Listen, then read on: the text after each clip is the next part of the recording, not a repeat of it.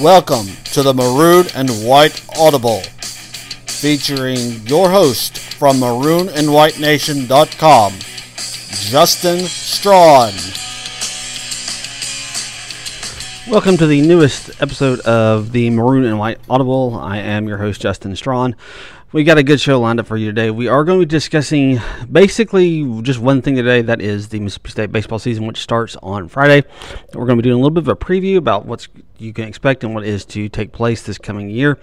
I'm not going to spend any time on the basketball game. I'm going to try to break things down a little bit more individually in terms of topics for this particular show. So I'll explain more of that in just a second. But for right now, though, I do need to go ahead and get my sponsor taken care of. So let's do that right now. Hey guys, this is Justin Strawn from maroonandwhitenation.com. If you're a golfer and you live in the greater Memphis area, you're probably just like me looking for the best opportunity for you to spend your golfing time wisely. Well, why not look and check out Cherokee Valley Golf Course? My son and I golf there almost every single time we go out, and it's a great course whether you're a skilled golfer looking for a challenge or if you're a beginner, somewhat like me, and just trying to learn how to play the game. My son and I have been playing there for years, and we would highly recommend it. They've done a great job of keeping the course maintained. It's a beautiful course, lots of wonderful practice facilities. No reason that you shouldn't be out there honing your game. So if you're in the Olive Branch area or in the greater Memphis area, give Cherokee Valley Golf Course a look and go ahead and tell them I sent you. That's Cherokee Valley Golf Course. You can call them at 662-893-4444, or you can book a tee time online at olivebranchgolf.com. All right, like I was saying right before we went to the break, obviously I want to talk about why I'm going to be doing shows the way that I'm doing them.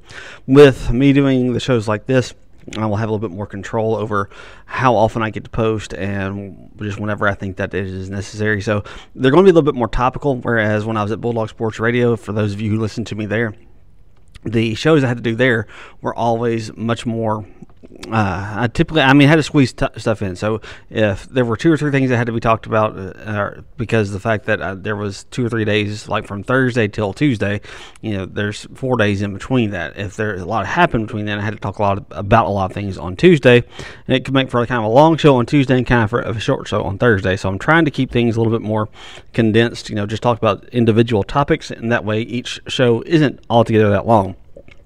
Probably looking at no more than 10 to 15 minutes per show at any given time. So today, like I said, we are focusing on the baseball season. I will talk about the basketball game that Mississippi State played on Tuesday night against Alabama. They did win that game by 19 points, just if you were curious. Like I said, I'll discuss that tomorrow when I get ready for the Arkansas game coming up this weekend. But for now, I do want to focus on baseball because the baseball season starts in earnest on Friday.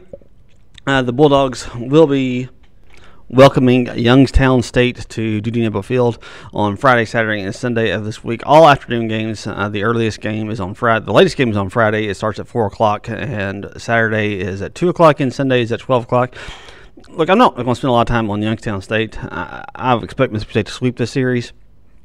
If they don't sweep it, that might be a little bit of a red flag, but I wouldn't say it's going to be too much of a red flag. Like I said, I expect them to win the series, and I expect them to win it relatively easily.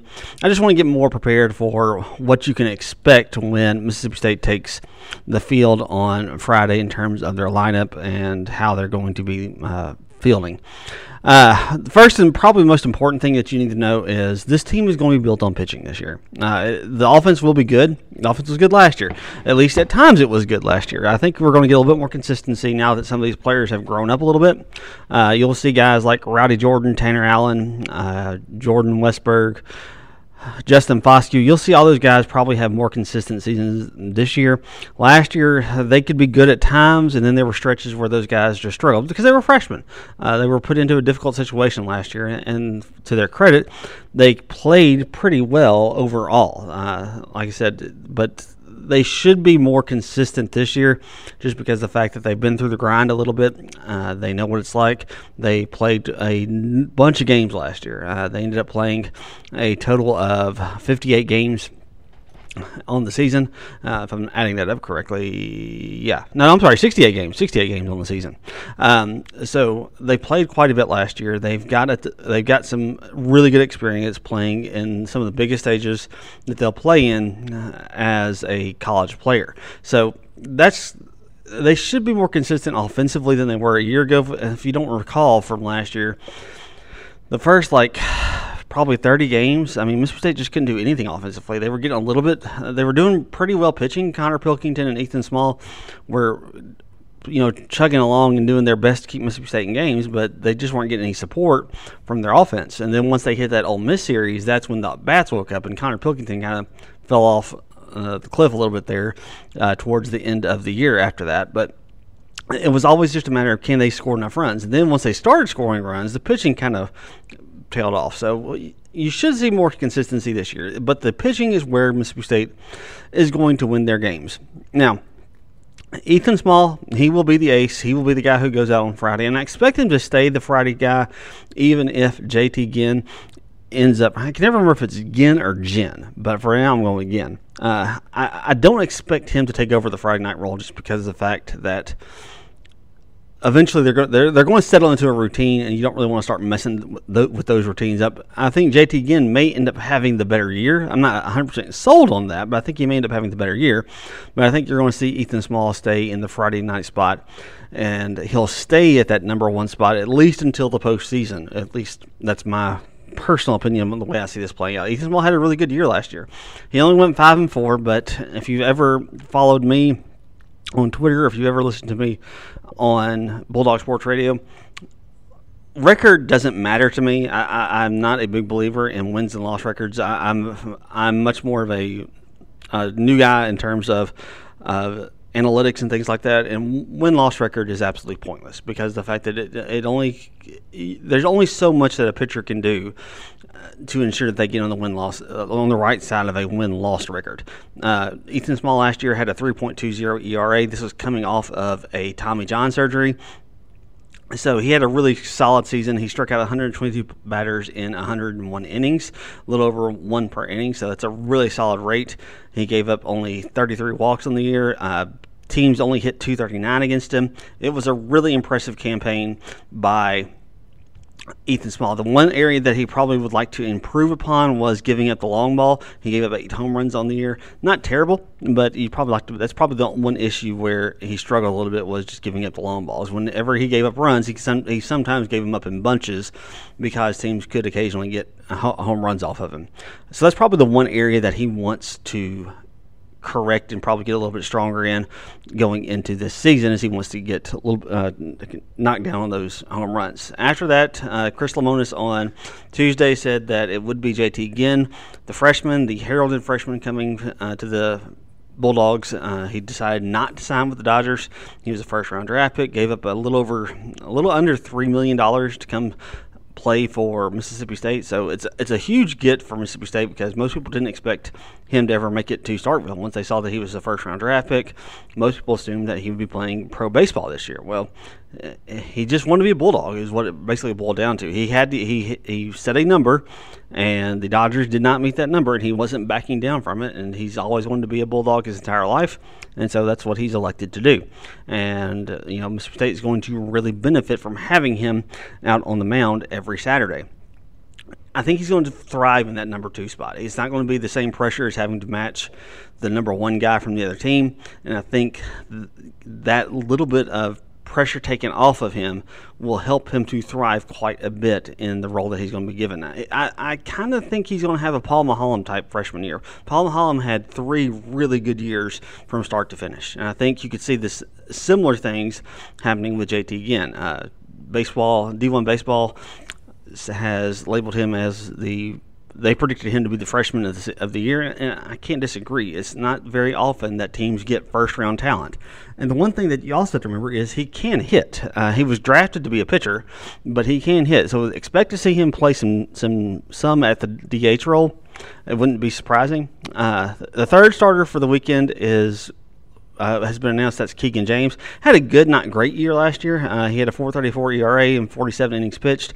He was mostly used as a reliever. I think he didn't start any games last year, so he came straight out of the bullpen last year. He also was recovering from an injury, and they say that he had a really solid outing in the summer leagues. I don't know where he played, but he had a really good outing, really showed some improvement, some improved velocity, and they expect a big year out of him. The one area that he's going to have to improve upon is he gives up a lot of hits. Teams hit 312 against him last year, and now he managed that pretty well. But for teams to hit 312 against you and only have a 4.34 ERA, that's saying something. But he's going to need to really cut down on that, and I think that he will. Basically, for your Saturday starter, if you can be around 4 in your ERA, if you can be right around that mark, not give up a bunch of walks, keep your walks down to about 1 every 3 innings. If you can get that type of production from your Sunday starter in the SEC, then you're going to be in pretty good shape. So I expect him to be able to do so. Now that's your starting pitching. What you're going to have though coming out of the bullpen is almost just as impressive. You're losing J.P. France. You're losing Zach Neff. Both of those guys had really solid seasons for Mississippi State a year ago. You lose Blake Smith, who sometimes acted as the closer because Mississippi State's closer role was kind of up in the air a season ago. But you lose those guys, but you've got Cole Gordon coming back. It looked like for a while he would not be returning to Mississippi State. He kind of just basically given up. He has already gotten his degree, from what I understand, and he was ready to go ahead and walk away. But he decided to go ahead and come on back.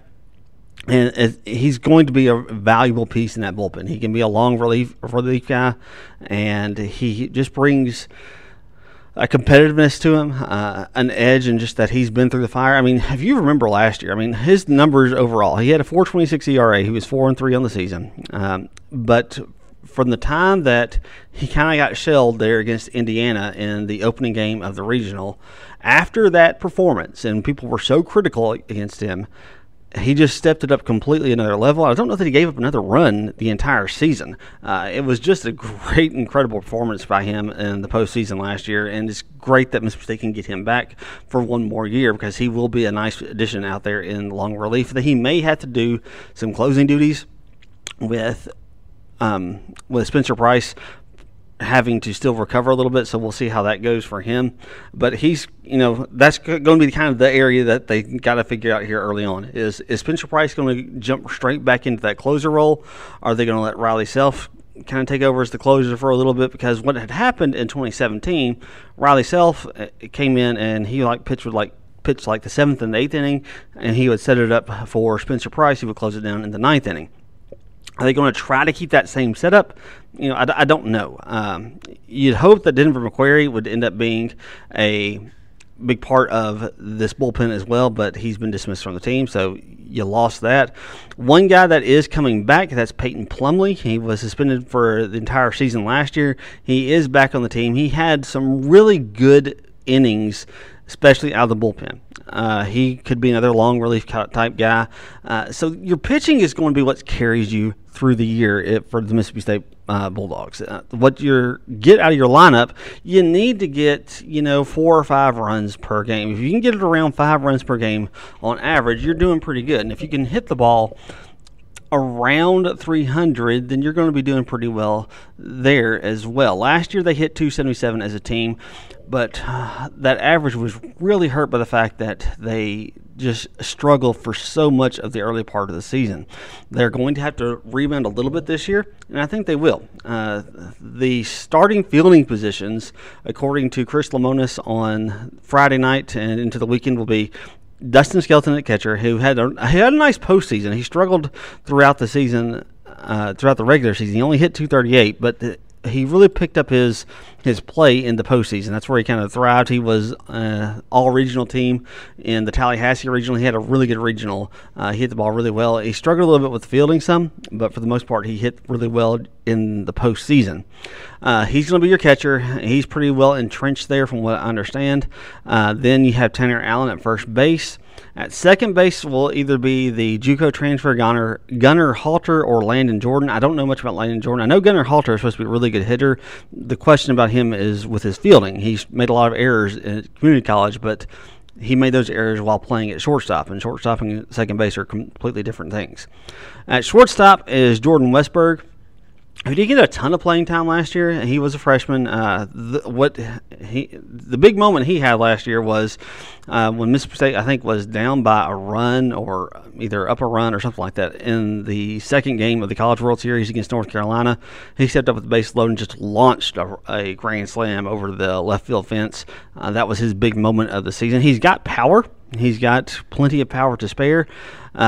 Even though he only hit 2 home runs last year, if you look at him, he looks like a guy who's going to be a Major League Baseball player. He looks like the kind of guy who's slide into a 3, 4, 5 role. I expect him to have a pretty big season and provide some pop, because that's the one thing that this lineup is lacking. Is it's lacking a little bit of pop, and he might be able to provide that.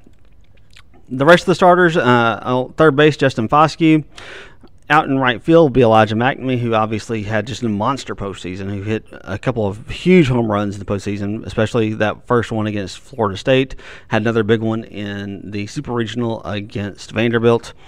You got Jake Mangum in center. We'll get to him in just a little bit. Rowdy Jordan will be playing left field, and there's a whole list of people that it could be who could end up being the DH.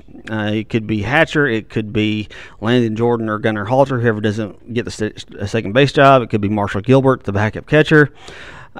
So you've got a lot of options there at DH. Now, how this team will go offensively will be how Jake Mangum goes. Jake Mangum is one of the best to ever put on a Mississippi State uniform. He doesn't do it though with the power numbers that some of the greats have had, that Brent Rucker had, that Will Clark, Rafael Palmeiro. He's always done it by being just a guy who just gets huge hits up and down the line. Every time that he comes up in a big spot, he almost always seems to come through. And to me, he made a huge jump from his sophomore to his junior year. Look, I don't know that he's going to hit 400 like he did as a freshman. I just don't know that that's going to happen anymore. But from his sophomore year to his freshman to his junior year, he raised his average from 324 to 351, which is good, but batting average isn't all that impressive. What's impressive is the fact that he went from a 380 on base percentage, which is good, but he was at 434 as a junior. He really showed a lot more plate discipline as a junior, and I think that was one of the biggest things that lacked in his game going into his junior season. As a sophomore under the tutelage of Andy Canizera, for as much as he has improved hitting at LSU and he improved hitting the 1 year he was at Mississippi State, the one thing that I think was a detriment to Jake Mangum was he had Jake Mangum just swinging so much, and he just never took a walk. Jake Mangum needs to be taking walks, and he did that a year ago, and I think he's going to do even more of that this year.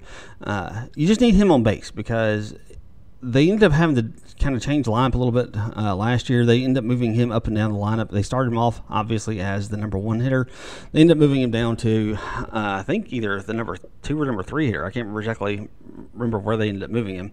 But they moved him around just because of the fact they needed some guys who could get hits, and he was able to do that.